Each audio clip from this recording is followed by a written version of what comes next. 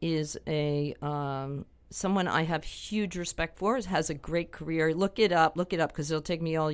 I'm not going to go through all this crap. Okay, you have to do some of the work. So anyway, Eric is a really terrific artist. He shows with Mulherron Gallery. A great gallery in the Lower East Side. Shout out to Catherine Mulherron. And he has done an incredible project where what he's done is reenact what Ankawara has done in a 3-month project. He devoted his entire life to this 3-month project. And we're going to hear about that. Eric must be crazy. I want to find out if it totally fucked with his head. That's what we're going to find out. And then after that, we're going to have Carla Gaines in the second half. And Carla just got married. That's what I'm excited about. I want to hear about that. But you know what? She really wants to talk about her art because she's so good at it and she's so devoted to it. And she's like what is she, Eric? The assistant chairman of what is it? I have it down here. I think she's the president of Pratt University or something. Yeah, president of Pratt, and she's good looking. Well, too bad she's taken now. Yeah. Sorry, guys.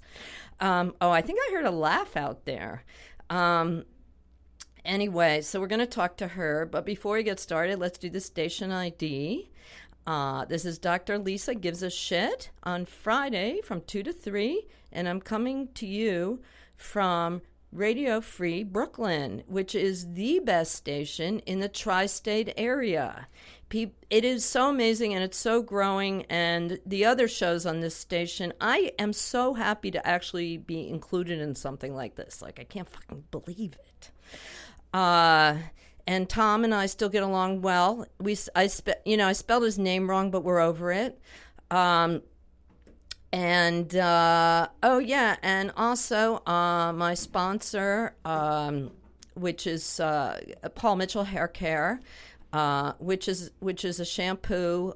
So shampoo and conditioner. So if you are in the habit of washing your hair and using conditioner, it's a brand you could think of buying. It's too bad they can't see how great our hair looks.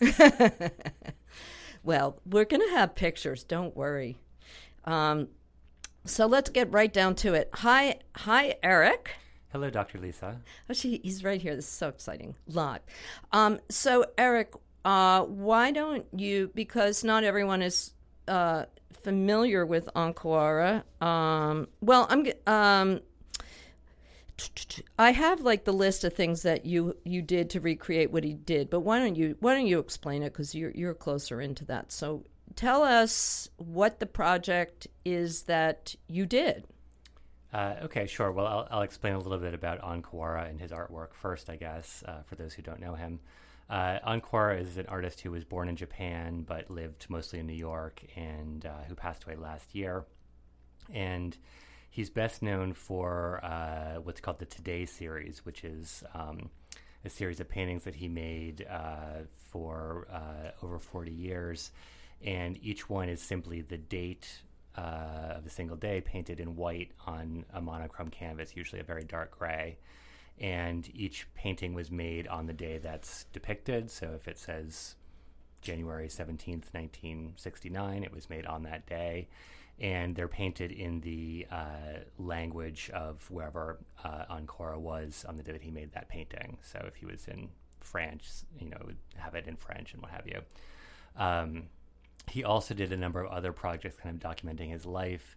He did a project called I Went, which consisted of drawing in red pen on a map the path that he took every day. He did a project called I Got Up, where he would send out a postcard rubber stamped with the time that he woke up that day and also the location, and the postcard was, of course, from the same place. He did a project called I Met, which was a list of all of the people that he met. Again, kind of a daily list. And a project called I Read, which had to do with things that he read in the paper and kind of archived. So if we were going to make a list of it, you would be saying that he made a painting every day? Well, not necessarily every day. Or almost every day. Yeah, more frequently at the beginning than later on. But like a painting roughly a day? Or every other day? I think the first few years he made probably over 200 paintings a year, and then in later years he did it a little bit less frequently. But each painting was made in only a day and on the day that is presented. So anyway, he was busy painting away. Right. He was sending out postcards every day. He was writing down everything he read. He wrote down on a map everywhere he went, and he made a list of all the people he saw. Is that right? Every day? That's correct. Yeah. Okay. And other than that, however, he led a very, I suppose you could say, mysterious life. Oblique. In that he never gave an interview. He did not allow himself to be photographed. He never spoke about his work in public. So he did all these things that documented some very minute details of his life and over a very long time span, but there are a lot of other things about him that are unknown to those of us who did not know him personally. So it's kind of interesting because the facts about him are easily available, but the actual I don't know, spirit or what his personality was like or is very there's not very much known, right? I mean, it's hard to know. It's hard to get a sense of his personality outside of his artwork. Am I right? Does that make sense? Well, he did. He sort of did not. He led a very private life, I guess I would say. Mm-hmm. And there are, some things that, kind of we know. Like he really enjoyed games and puzzles, and apparently he actually supported himself in the early years through gambling. But he at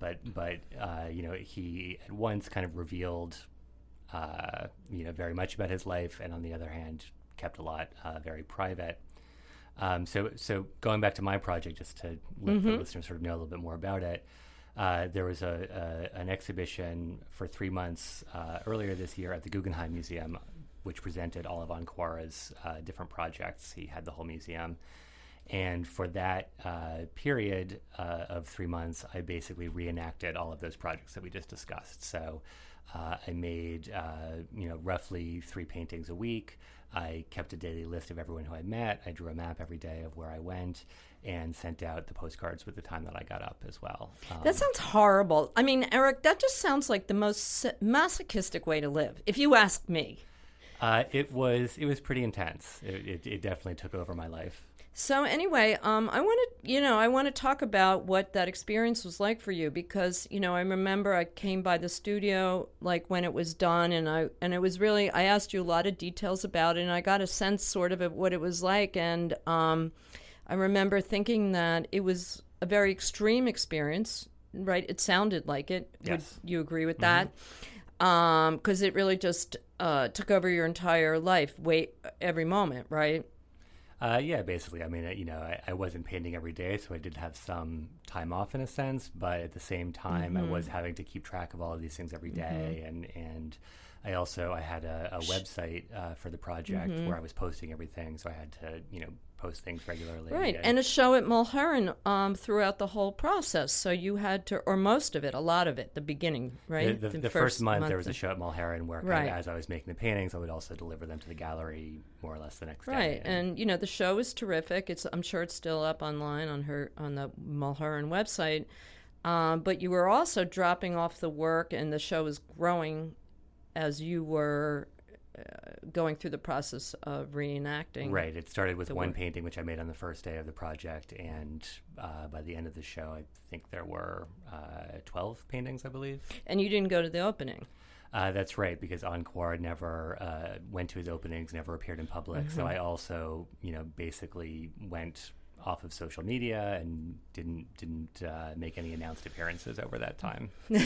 Oh God, that must have been tough, but that was surprise actually appearances. That was possibly one of the best parts was kind of clearing your calendar. Yeah, exactly. I mean, I didn't have to write down all these things. So anyway, that was finished a month ago, 2 months ago.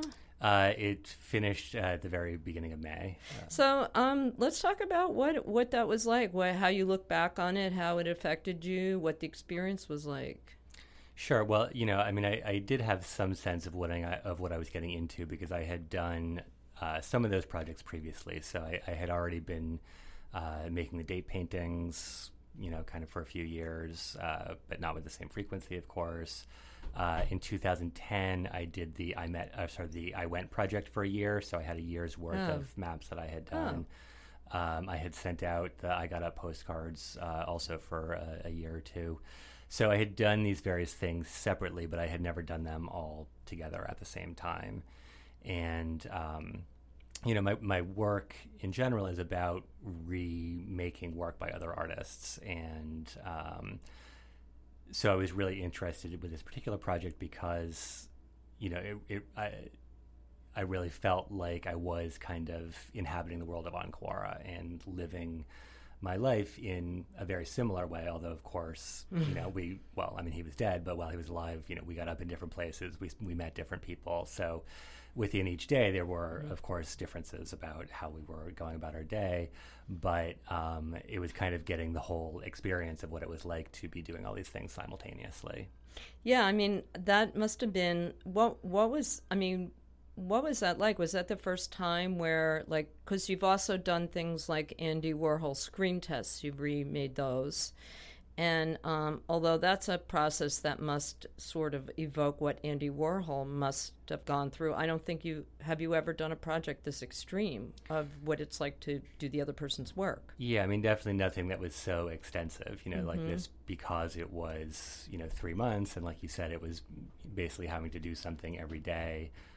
It was certainly more, intense and kind of a more prolonged, meditation, I guess, on it. Right. And it was also, it was, I think, really nice for me that there's also this exhibition up at the Guggenheim at the same time, because I also was able to spend a lot of time with the original artwork over this period and attend some lectures where there were other people, talking about it who had really, given it a lot of thought.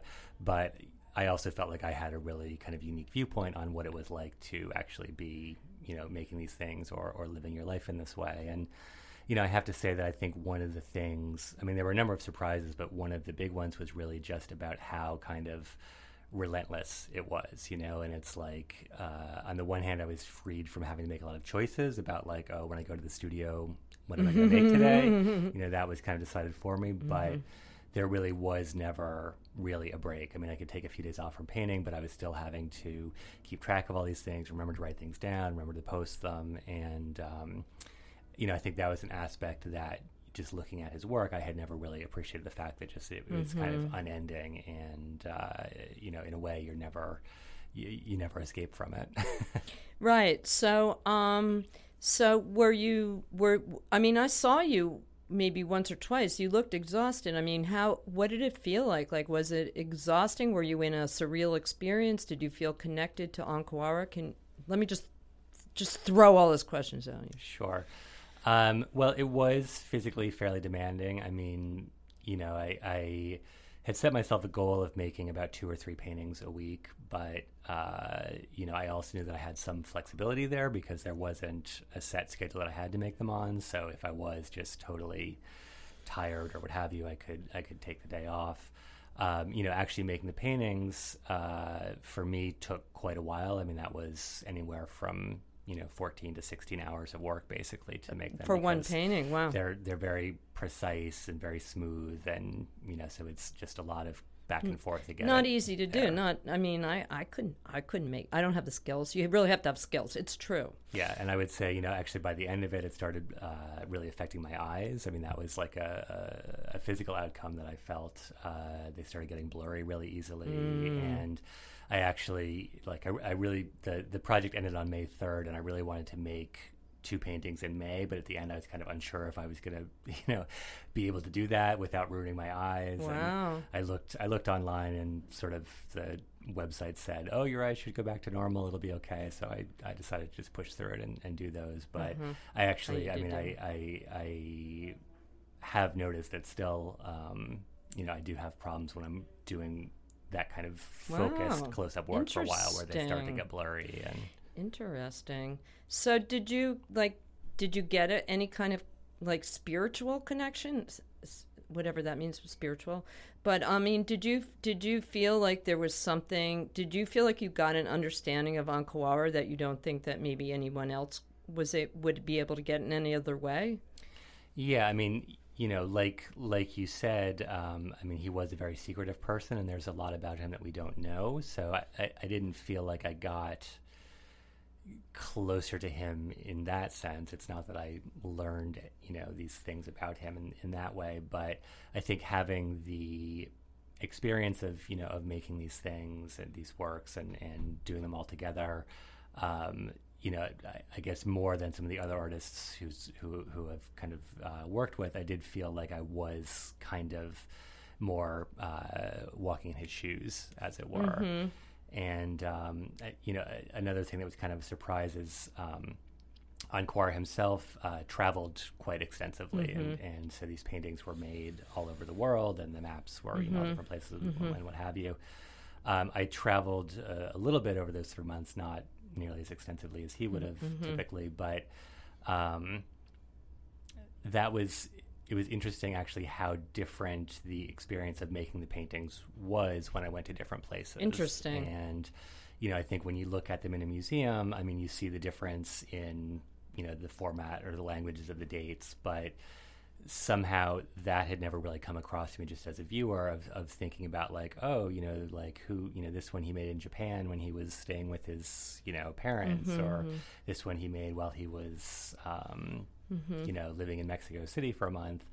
And for myself, the paintings that actually stick out a lot more to me when I look at them are the ones that I made while I was not in my studio, while I was somewhere else. And I have a lot more memories like, oh, that was, when I, had dinner with this person, or somehow coming out of the studio to make the work made it, those pieces more memorable to me. And, I know that doesn't come through to the viewer, but at the same time, I think it is there in the work. And also thinking about the I met and this list of people that he met, and it's, also presumably he probably gave paintings to people, and I have given some away too. And there is that kind of connection there with like, oh, someone, was there with you in,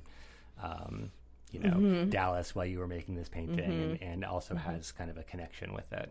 What was it like functioning in the world? I mean, you were talking about like how you did travel a bit, and you had to set up shop, I'm guessing, in other places, and, and I'm sure like there must have been a point. I mean, you have the lovely Cathay, sorry, I'm on air, I got nervous, who must have been with you for part of it, right, at certain points. I mean, you guys don't live together, but you see each other regularly, and I imagine she was on some of the trips and stuff like that. Yeah, she came along on some of them, sure. Yeah, and then you guys were also around other people, so how awkward was that? Was that like weird, like, sorry, I gotta write, see you guys, I'm just gonna go write this list now, or like what was it like? Or like, were you ever in a situation where you were having to paint like in, hey, do you mind if I got to go paint for like 10 hours, or like, what, did you run across any of that? I would say it was actually the opposite. Everyone who I stayed with while I traveled, obviously I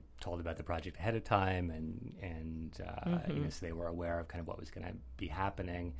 And I actually felt like I was able to kind of share something about myself and my artistic process. And, wow. I think, typically while you're working, you're in the studio, you're by yourself, there's kind of no one else around. And, you kind of present this thing at the end of it. People look at it and they love it or they hate it. But I actually, felt like it was a really nice thing to be able to make these things with other people around and, like chat with them while I was painting instead of just having the radio on. And I sort of felt like it was a nice way of letting friends and family kind of know a little bit more of what what my life is like. Yeah. And also, I guess they just by the nature of being in your sphere were incorporated into the work as well. That's right. So they would show up on the I Met project, and any places that we went together would be on the map, and yeah. And then when you look back on making the paintings, you probably think, oh, you remember, like they're like little souvenirs almost of where you were, right? Yeah, exactly. And each painting comes in a box with a newspaper from the place where it was, where it was made. So and from the day when it was made. So there's also that kind of what was happening in the world. Where was I? All those things definitely, are right there in the work. Right. So do you think that Ankwar traveling a lot making, I mean, that work sounds really difficult to make. It doesn't sound, I have to say, it doesn't sound enjoyable to me. But do you think that him traveling might have made it a lot more enjoyable? Like, he traveled a lot. Do you think that traveling made it just like more? How is it fucking tenable to do that? And how was it tenable for him to do that? Well, I think first of all, we have to assume that there was something in his personality that liked doing this kind of work. And what do you think that is? Well, I don't want to be stereotypical, but he was, of Japanese descent. Oh, He yeah. was born in Japan, and we often Asian. associate with Japanese people this kind of precision and simplicity and, Stereotypes. Yeah, I get it. No, it makes sense. So, yeah. There is that. And I think that's something that I was definitely working against in a way. I mean, not that I, can't do something that's precise and meticulous, but, let's just say, if I was going to make these paintings, I would have gone about it a little bit differently, and I would have, taken a different approach. So it was something that was, in a sense, not natural to me in the same way that it would have been a natural outgrowth of what he was doing. Right. But I think, I think that the travel was definitely a part of it, and something that certainly I thought about is, it's like I'm drawing this map of where I went every day, and I'm keeping this list of who I met every day. And I sort of like to think about how all those people that I met had their own maps of where they went that day. Oh, that's interesting. And, all of our maps would kind of intersect and diverge that's so interesting. in different places, and so like interesting. if I had lunch with a couple, like much of their path would have been the same, but then maybe they, went... one went home and took a nap, and one went out to a museum or something like that. And so I really like to think about how these things connect and depart. And then also, with the postcards, those are kind of, also fanning out across the world. I've got a bunch, thank God. And I've got a bunch from before. That's my retirement right there. So you said there were some surprises. Are there any other surprises that I might not have asked you about that you would share? Let's see. We talked about the relentlessness of the days. We talked about the travel. Did I ask all the right questions and get them all out? I hope so. That would be great. Testament to me. Yay me. We should have made a list beforehand. No. That's so Ankwara-y. Right. You're actually. I want my listeners to know that, Eric, by nature, you seem to be, out of the people I know, you seem to be one of the most organized artists that I personally know. So I think that, I just want my listeners to know it's not like you were starting. I mean, you would say you're organized, right? I think that's safe to say. Yeah. Highly organized, right? And I wouldn't have taken on this project if I thought it was something that I couldn't do, or that, right. or if it was totally against my nature. Yeah. But there is something about kind of inhabiting someone else's shoes that it's a weird thing. It's like you're kind of, in some ways they don't fit quite right. They rub on the toe or something like that. Sure. So anyway, this is really as much, I think we'd all have to say it's pretty much a performance as much as it is making the art, right?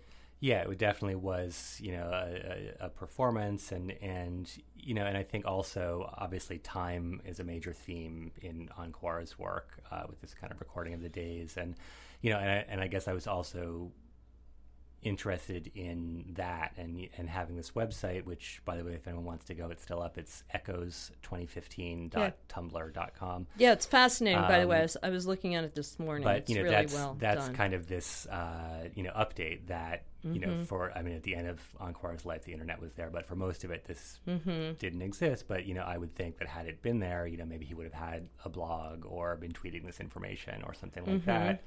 And, and if we think about the sort of technology that he was working with, he did a whole project which using telegrams, which actually I couldn't really do because you can't send a telegram anymore. and even something like postcards, which I think, in the 60s, 70s, and 80s, you could have easily bought wherever you went.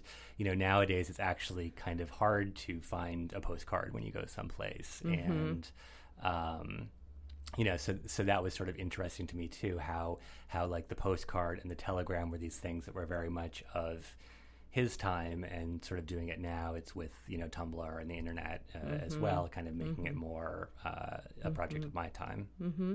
So what kind of profound is there, has it made any, now that it's a month or 2 months away or whatever it is there any changes that you think it's affected you in the long term?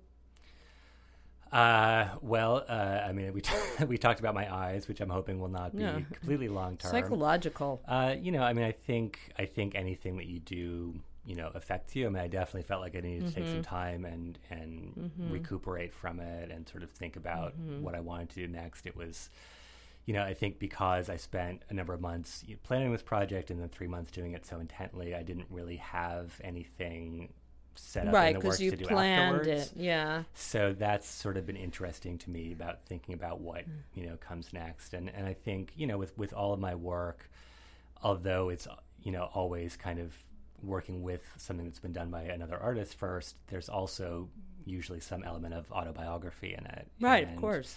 And that I think, is very prevalent in this project, but also I've been thinking more about that, going forwards and kind of how, I mean, obviously in some ways all art is autobiographical, but kind of how I might do more to kind of incorporate my own self and my own experiences and my own kind of personal history into these works that I might make in the future. So that's really interesting. So that's a really interesting effect that it had. Kind of, does that feel like it's opening? Yeah, I mean, I don't feel like that's something that's totally new. I think that definitely there are projects I've done before that kind of played with that. But yeah, I mean, I guess it highlighted that area. Yeah, it made me think more about kind of working in that space a little bit in the future. Interesting. But the question I was going to ask you next, it's actually going to be our last question, I think. Is sort of leading into that because I was wondering if you were thinking about doing any other kind of work that is more performative or more integrated into your life. And, I mean, is this which is kind of what you're saying? It, kind of relates to what you're saying. Or, yeah, I mean, would you do this again, you nut? I would probably not do this again. I mean, I have made a few paintings since the project. Yeah, but I mean, but not another similar thing or another. Yeah, thing? I mean, I think I mean, performance has been in some ways an aspect of my work in the past. Like I used to sell these little bootleg paintings on the street, and part of it was not just making the paintings, but kind of the act of selling them. So it's something that I am interested in. I would never call myself a performance artist. I think I'm much more interested in... Don't do that anyway. Just don't even say it. I think I'm more interested in the object. But, but I think this question of autobiography and kind of how to incorporate that into the work, I mean, that, even if it's a painting that somehow is about its creation or about its... whatever. I mean, I think that there are ways to bring that in. Well, I'm excited. I mean, I thought the project was fascinating. The whole time you were doing it, I was just so curious. And I don't know of anyone has done that's anything like it, which is so interesting to hear about. And I'm excited to see what you're going to do next. All the pressure's on now. We're all going to, everyone out there, just if you see Eric on the street, just ask him, what are you doing next? And I want to give your lovely girlfriend, Cathay, a shout-out because I adore her. Thank you. Say hi. Hi, Cathay. Is she listening? I don't know. Okay, well, she's probably going to hear this at some point. Probably. All right. Well, thank you so much, Eric. Thanks, Lisa. Let's get our next guest, Carla, in here. Carla Gaines. Get her in here, Eric. Tell her to move her butt quickly. Get in here now. And while she's getting in here, you guys can say hello and goodbye. Oh, wait, Eric, I want to take your... I'll come back. I'm just going to step back. Okay. I got a little nice note. It says, hey, say hi to Carla from me, from Tom Tenney. I didn't know you know him. Oh, hi. Okay, sit down. All right. Let's do the station ID again, because Tom Tenney, the co-director of... Yeah, put him right on. The co-director of Radio Free Brooklyn, Radio Free Brooklyn, coming to you from Bushwick. And I'm really glad to be here. Dr. Lisa gives a shit. And I give a shit about Carla. I have for a long time. And I still give a shit. So I don't know if it's done you any good. But I give a shit about you. That's special. It is special. I sat on your lap. And I have also been on your couch before. Can you move a little closer to the mic? Yes. Is your mic on? Yeah, your mic's on. Can everyone hear me? Everyone can hear you. Oh, right. Yeah. Turns out Tom Tenney was listening. How about that, huh? Super. Hi, Tom. How do you know Tom? I know so many people. You do. I keep forgetting about that. Yeah. Carla knows everybody. Context right now. I'm like, context. Because Carla is lovely, gorgeous, outgoing, talented. I don't know. Just so many things. So many things. Oh, but let me introduce you to Carla because Carla just came back from getting married in Italy, which is so freaking romantic. I tried to convince her to just go through every detail of her getting married and everything, like the dress, the flowers, how it went, how it felt, but I don't think it's like, I think she, she was just like, I don't know,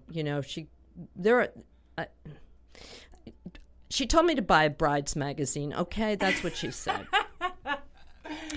Anyways, but you know what, if you don't know Carla's latest work, I think it's your latest work or one of your most visible works lately that's been shown, is the Garden Emoji Delights, which is like such an amazing work. And I'm sure you can see it on Carla's website, right? Yeah.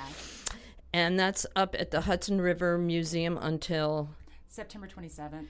And she has a show coming up in Bushwick, a bunch of shows. She's always busy. And where's the show on Saturday? So that's going to be at Transfer Gallery. And it's actually, I'm part of a show curated by Faith Holland, who has a solo show there right now. Oh. And it's a collection of 40 gifts that she's curated about gifts to have sex by. So I think it's going to be a fantastic show. And it was supposed to be the closing party for her show, but her show has now been extended because it's been getting so much press. So I'm giving a shout out for Faith Holland and Transfer Gallery right now. Yeah. That's wonderful. And that's your gallery as well. And you're going to have a solo show there in January. Yes. Very exciting. When's the opening? Tomorrow? So Faith's, the group show is tomorrow. That's part of her solo show. Oh, okay. Maybe I'll stop by. Yeah, I think I got it on my calendar. Very okay. So, anyway, and you were also. What's your title? You're. I like that I was promoted. I was listening to the Eric's interview while I was outside, and I like that I was promoted to president of Pratt, but I'm actually the assistant chair or assistant chairperson of digital arts, and so that's a department at Pratt Institute. Wow, see, you've got it, and you just got married. Oh my God. Carla, what you should be giving out the advice, for God. Just give us advice. What are we doing? What am I doing wrong, Carla? Lol. That's all I have to say. Okay. That's laugh out loud. I even got that. That's how, is that how everybody in the digital arts department talks now? Oh, sure. Yeah. FOMO, low. Yeah. Okay.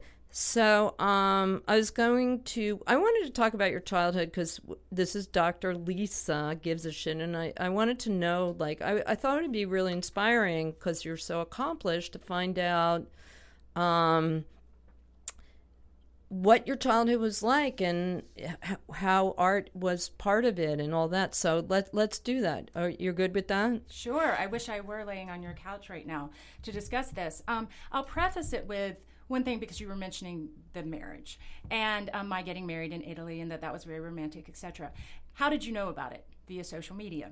And I am very active on social media. And recently I was at a dinner party and I was talking to some people and I said, I'm shy. And they were like, you're kidding me. You are not shy. And it's really funny because I was a very shy child when I was quite young. And I think I've spent my adulthood overcompensating. So I'm very active on social media. And, even the wedding, there was a performative aspect to it. No doubt it's, a commitment to the person that I married, Cleveland. But also, we had... Who's adorable.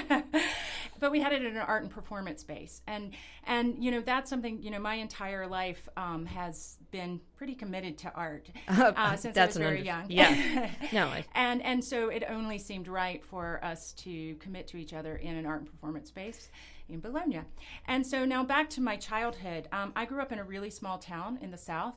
That's one other reason I will add that I think Cleveland and I work so well together, because he's also from a small town in the South. He's from Alabama. I'm from North Carolina. So I grew up in this really small town of about 7,000 people.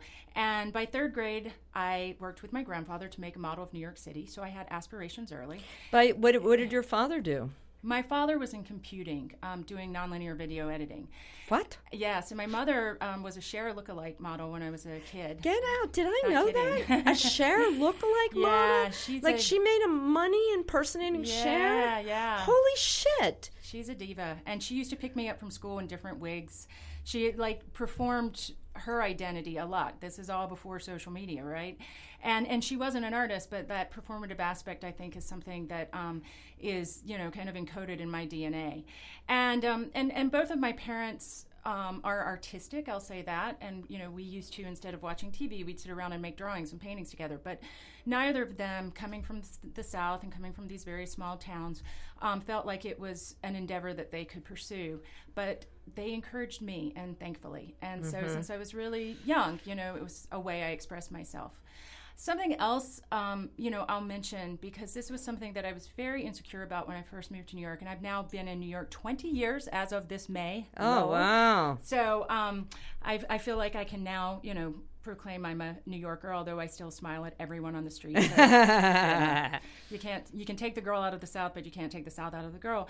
But, there's something else that has impacted me greatly, and a few years ago, I finally reconciled two identities in a way. The New Yorker Carla, the person who really tried to assimilate, and then the Carla who grew up in this really small southern town, and also half of my family is from the Appalachian Mountains.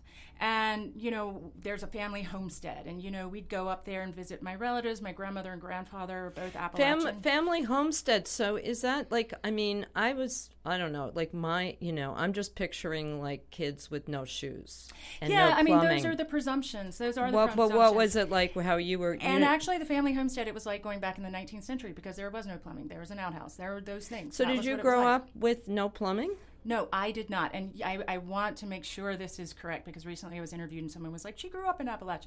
No, that's my mother's family. And so we were very close to them, and we'd go visit every summer and stay up there. And as a child, I loved it, because it was this bucolic landscape. And then as I grew older, I started to realize that there were a lot of presumptions made about people there, and class assumptions, of course, and all of these things. And so then, by the time I got to New York, I was really scared to talk about that part of my identity, although it had been so significant to me as a child. Sure. Most of my family, they're storytellers. My grandfather made musical instruments. He made violins, dulcimers, and banjos. And he and my grandmother would sing mountain ballads. And my mother and I would sing them sometimes at festivals my grandfather would be at, and these kind of things. And so there was a performative aspect there, too. But also a lot of that culture, that kind of storytelling, those kind of things, definitely have surfaced in my work. I often describe myself as a digital storyteller, and I also say that I came from the Gothic South, and now I'm more interested in exploring themes of, instead of Southern Gothic, Internet Gothic, per se. That's a funny term. But, I mention these things now just because I think sometimes when people first move to New York, and particularly within the art world, it's just like, Ganis, for example, is not my last name.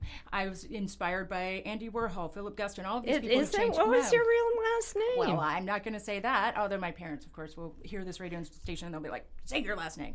But, were you trying to, I'm getting a sense that you were, were you embarrassed? Is that... No, I don't think I was ever embarrassed, but I do think that sometimes when you come to New York and you have, aspirations. You're like, I want to be an artist, and you meet all of these people who are super hip and they've grown up in New York City, or they're just like more of aware of things. Sophisticated, Sophisticated. in quotes. I had a thick Southern accent, and I was like, well, I'm in New York now, and I can be whoever I want to be, And I used to actually have this alter ego in the 90s, Sister Gemini, and I did work through her, and she, and I spoke through, I've had several different kind of identities and things like that. And I think I'm really interested in exploring identity and kind of the politics involved with that. And so being forthright, I think when I first moved here, I was like, oh God, people won't understand where I come from. Or I was self-conscious that I'd be considered a hick, or I'd be considered, not up to snuff. And it's interesting that it takes a while sometimes, for whatever reasons, to kind of come into yourself. And I've done that, I think, through my art. Yeah. Well, that's, you're clearly, you are you in such a clear way. You can't put it into words and define it, but you are you. Do you think that some of that identity issue might have had to do with your mother being a share? Like, what was that like? Share? Reenactor, like Eric reenacting on Kawara, your mother. No, but do you think, like, was that confusing to you as a child at all? Was that weird? How did you digest that as a child? Well, when I was a child, that we were growing up. And I say growing up because I'm an only child, and my mother was very young when she had me. So I always say that we were growing up together. She was 20. And so... did she go to college or high school? She went to high school, but she didn't go to college. Did she have plumbing when she grew up?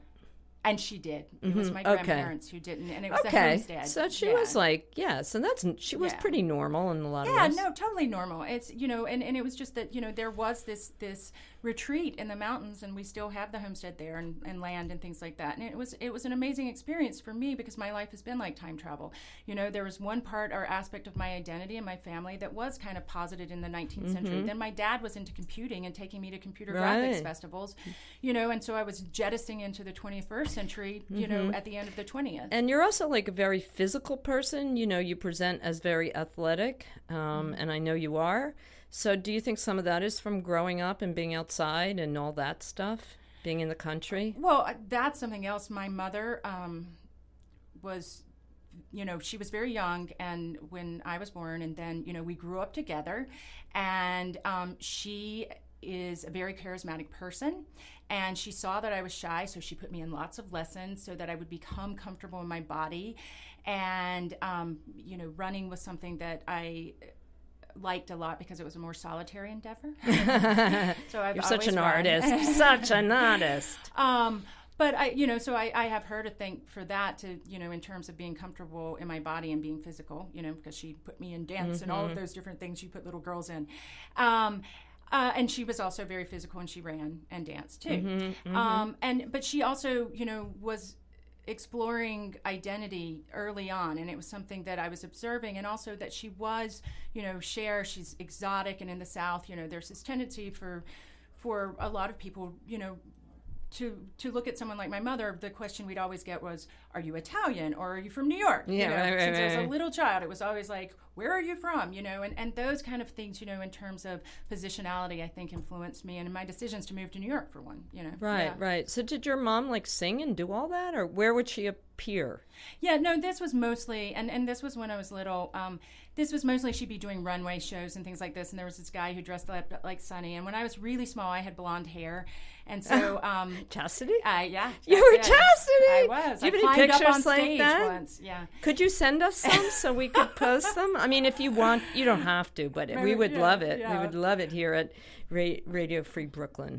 Brooklyn Free Radio. Brooklyn Free Radio. Yeah.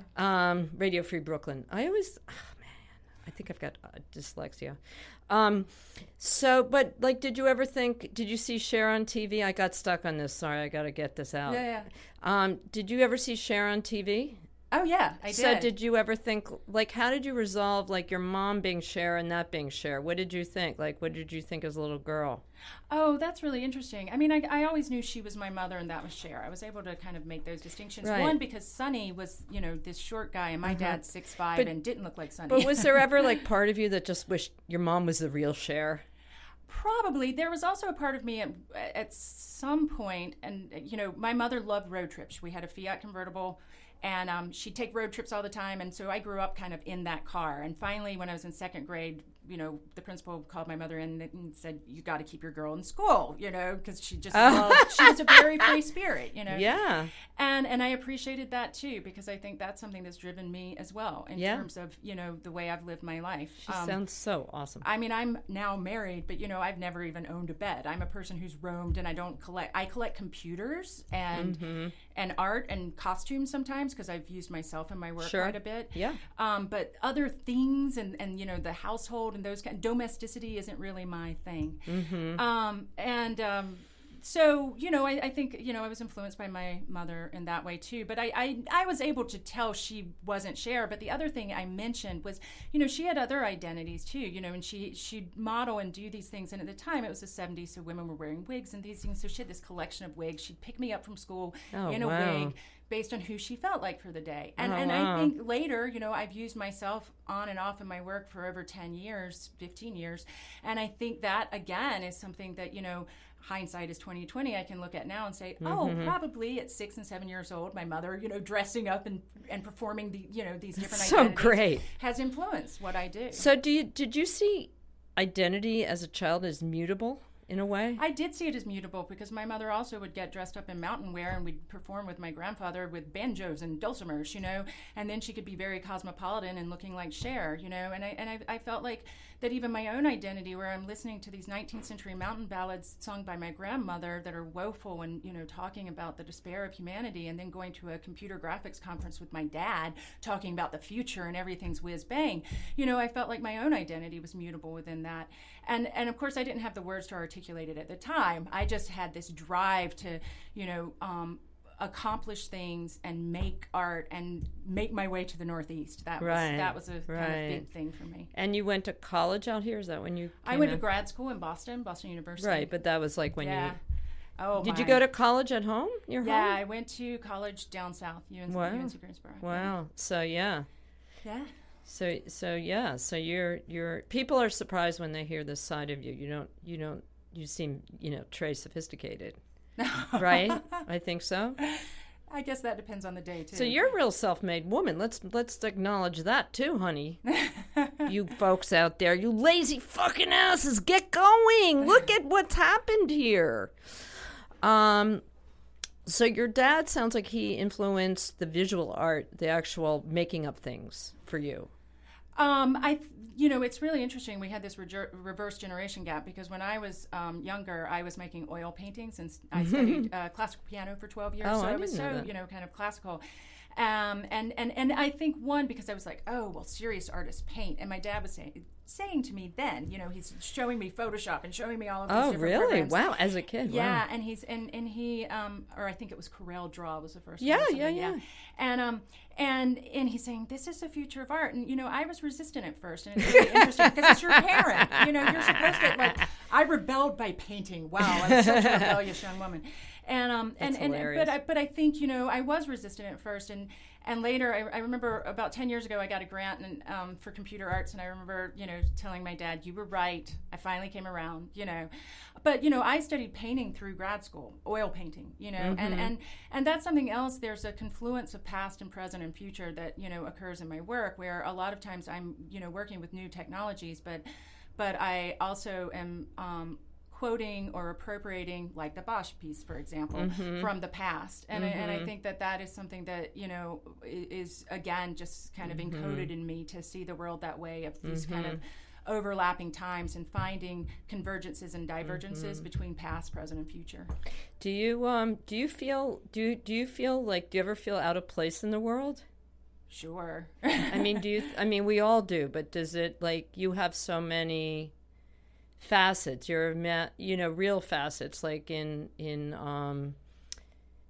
being from a place that's so different from most of the people around here, and, knowing all about painting and digital stuff and growing up in that way. Does that feel like you must have had to integrate a lot of different things, because you're fairly different than your upbringing, right?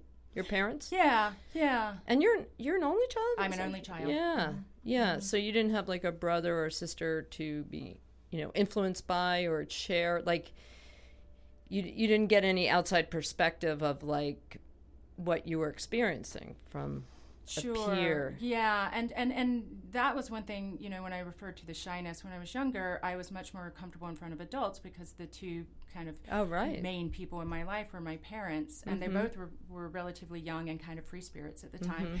And so it took me a while to kind of feel comfortable with people my own age.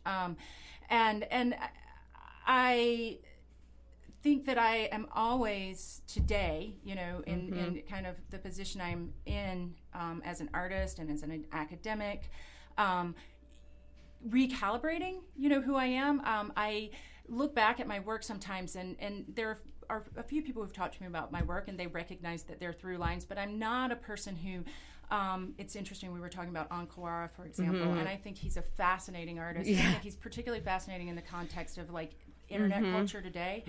But, like, there's these certain artists who I went to the Morandi Museum in Italy, too, who have this persistence of vision throughout their lives. And it's one way of expressing themselves. And I've never been, capable of doing that. I'm always kind of shape-shifting. And, I mean, I think that is, a hallmark of my work, that kind of shape-shifting, in style and content somewhat, too. So there must be a lot of room for growth, personal growth in that way, I think, for you. Yeah, and I mean, it's and exciting. That feels most comfortable to me. Yeah. You're comfortable with things changing, which is such a gift in this planet. Well, I think as a digital artist, being mutable is so important and necessary. And I call myself a digital artist. Sometimes I call myself a transmedia artist. Sometimes I just call myself an artist, whatever. But, there are all these monikers. But I think one who is working with technology has to get used to things changing. Because we're constantly dealing with obsolescence. I have a storage unit upstate New York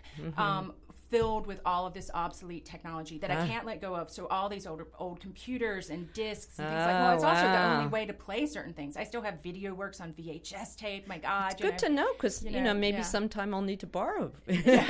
Some obsolete technology. I have some obsolete stuff, too. Yeah. No, I mean, and your parents, are they good? They sound like really amazing, interesting people. Yeah, they're awesome. And also it sounds like they did a great job of letting you be you. Yeah. And a lot of parents, I think that's such a great, important. I also want to point out here that, having a lot of happiness in your childhood and a good relationship with your parents can lead to productive, creative work. This is a great example of that you don't need to be miserable and hang on to your neuroses to make great work. I just want you all to, take note here, because I'm feeling inspired by Carla and reminded of that myself.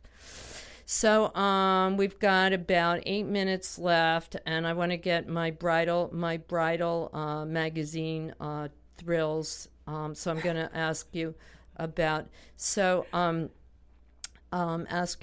you guys. Okay. So you guys got married in Italy. We got married in Bologna. So we took a trip. And it was about 10 days. Oh, I have actually a kind of interesting anecdote to share with you, too. So we had a layover in Moscow because we both had never been to Moscow. And so I'm going to get to the wedding part. I promise. But okay, we got 7 minutes. Okay. And so our visa was rejected. So when we got to Moscow, we rented this really fancy hotel that had a pool and a gym and this nice restaurant. And we were like, well, we'll have 14 hours. We don't get to go to Red Square because we don't have a visa, but at least we'll get to enjoy the amenities of this hotel. No, they locked us in a room. They take you up a back staircase. There are these agents. They look like something out of Matrix. And then these beautiful women with their hair swept up in long coats. And they take you up this back elevator. And then they lock you in a room. They give you room service. And then they come get you to take you away in the bus back to the airport. It was a really kind of fascinating experience. Were you frightened? I was a little, and there are surveillance cameras everywhere. Oh, and by the way, because I have lots of Russian friends, I am not in any way trying to denigrate. No, we know that. It was a fascinating experience because we were silly to not, try to get the visa earlier, but they wouldn't do it because we were doing Moscow, Italy, So New York. right. And so that was kind of fascinating experience. That's Then we went to the crazy. Venice Biennale, and we had a lot of fun there. And I we've saw been the doing photos. a series together, alone together. So we photographed ourselves alone in places, and then I photoshopped them together. Oh, that's adorable.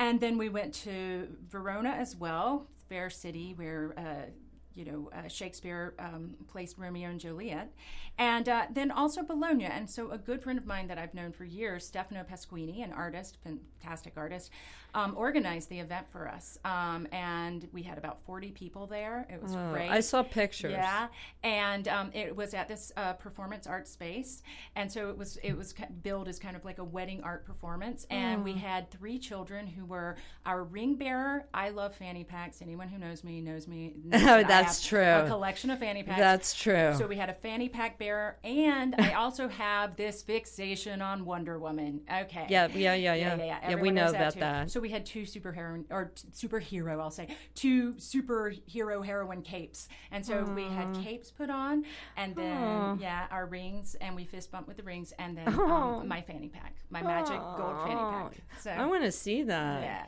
Oh wow, that sounds so. So it wasn't a conventional traditional wedding. No. I don't think it's going to be written about in Bride magazine. No, you're right. So you said that you were surprised when Cleveland asked you to marry him. Yeah. I can't even fucking say it. And it was fairly spontaneous for you, right? Fairly it was like a month ago, you said? And we had only been dating for 5 months. So how did it happen? I want to hear the story. And it was actually our 5-month anniversary. Oh. Yeah. And we were just sitting there talking about the future, and he asked me, and I looked at him, and I was, at first I was like, is he serious? Is Like this he a big said, joke? So did he say like, will you marry me? Yeah. Like that? Yeah. Will you marry me? Yeah.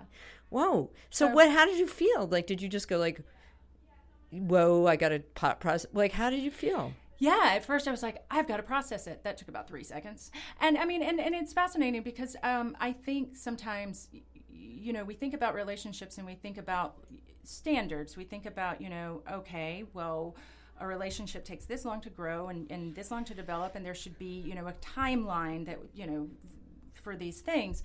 But sometimes when you meet someone, and I think particularly because he kind of understands parts of my nature that a lot of other people from here might not, and the fact that he comes from Monroeville, Alabama. That makes a lot of sense. The literary capital of Alabama. Is that right? And this really small town. And when we first met, actually, this was really funny because it's become, kind of like this badge for me. I come from this tiny town in the South, 7,000. He said, well, mine's 5,000. Oh, and I was crestfallen, But that's yeah. But and he's an architect, and he and actually the building that I work in at Pratt, his firm built. So that's how you met. Nice, yeah. And but it's really interesting when you meet someone, and he had aspirations when he was very young too to move to New York City, and he also worked on losing his Southern accent because there is this.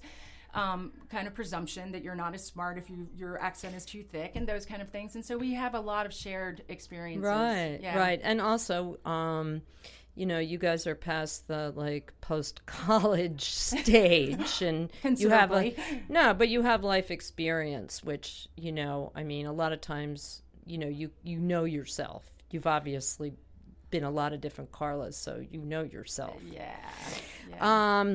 And so where were you sitting when he asked you? Like, where was it? Were you really surprised? Where was it? It was actually in his architecture firm. In the office? Yeah. In between meetings? Not in between meetings, though.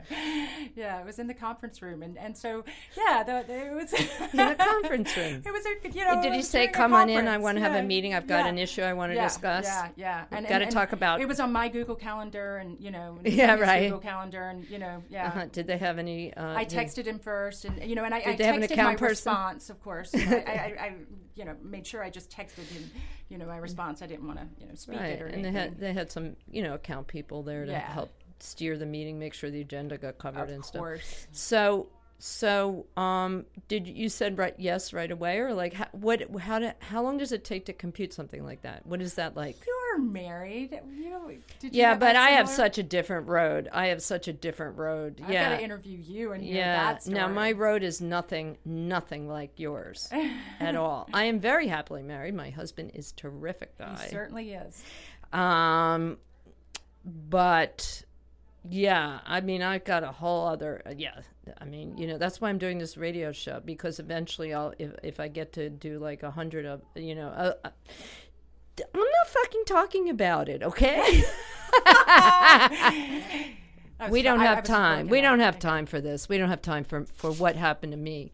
My husband's great. That's all. I'm happily married. That's all I want. That's all I need to say right now. But so we're gonna have to quit. We're gonna have to finish. So what happened there? What happened there? How did you compute it? Did you like go through your head and then you went, "Yay, great"? Yeah.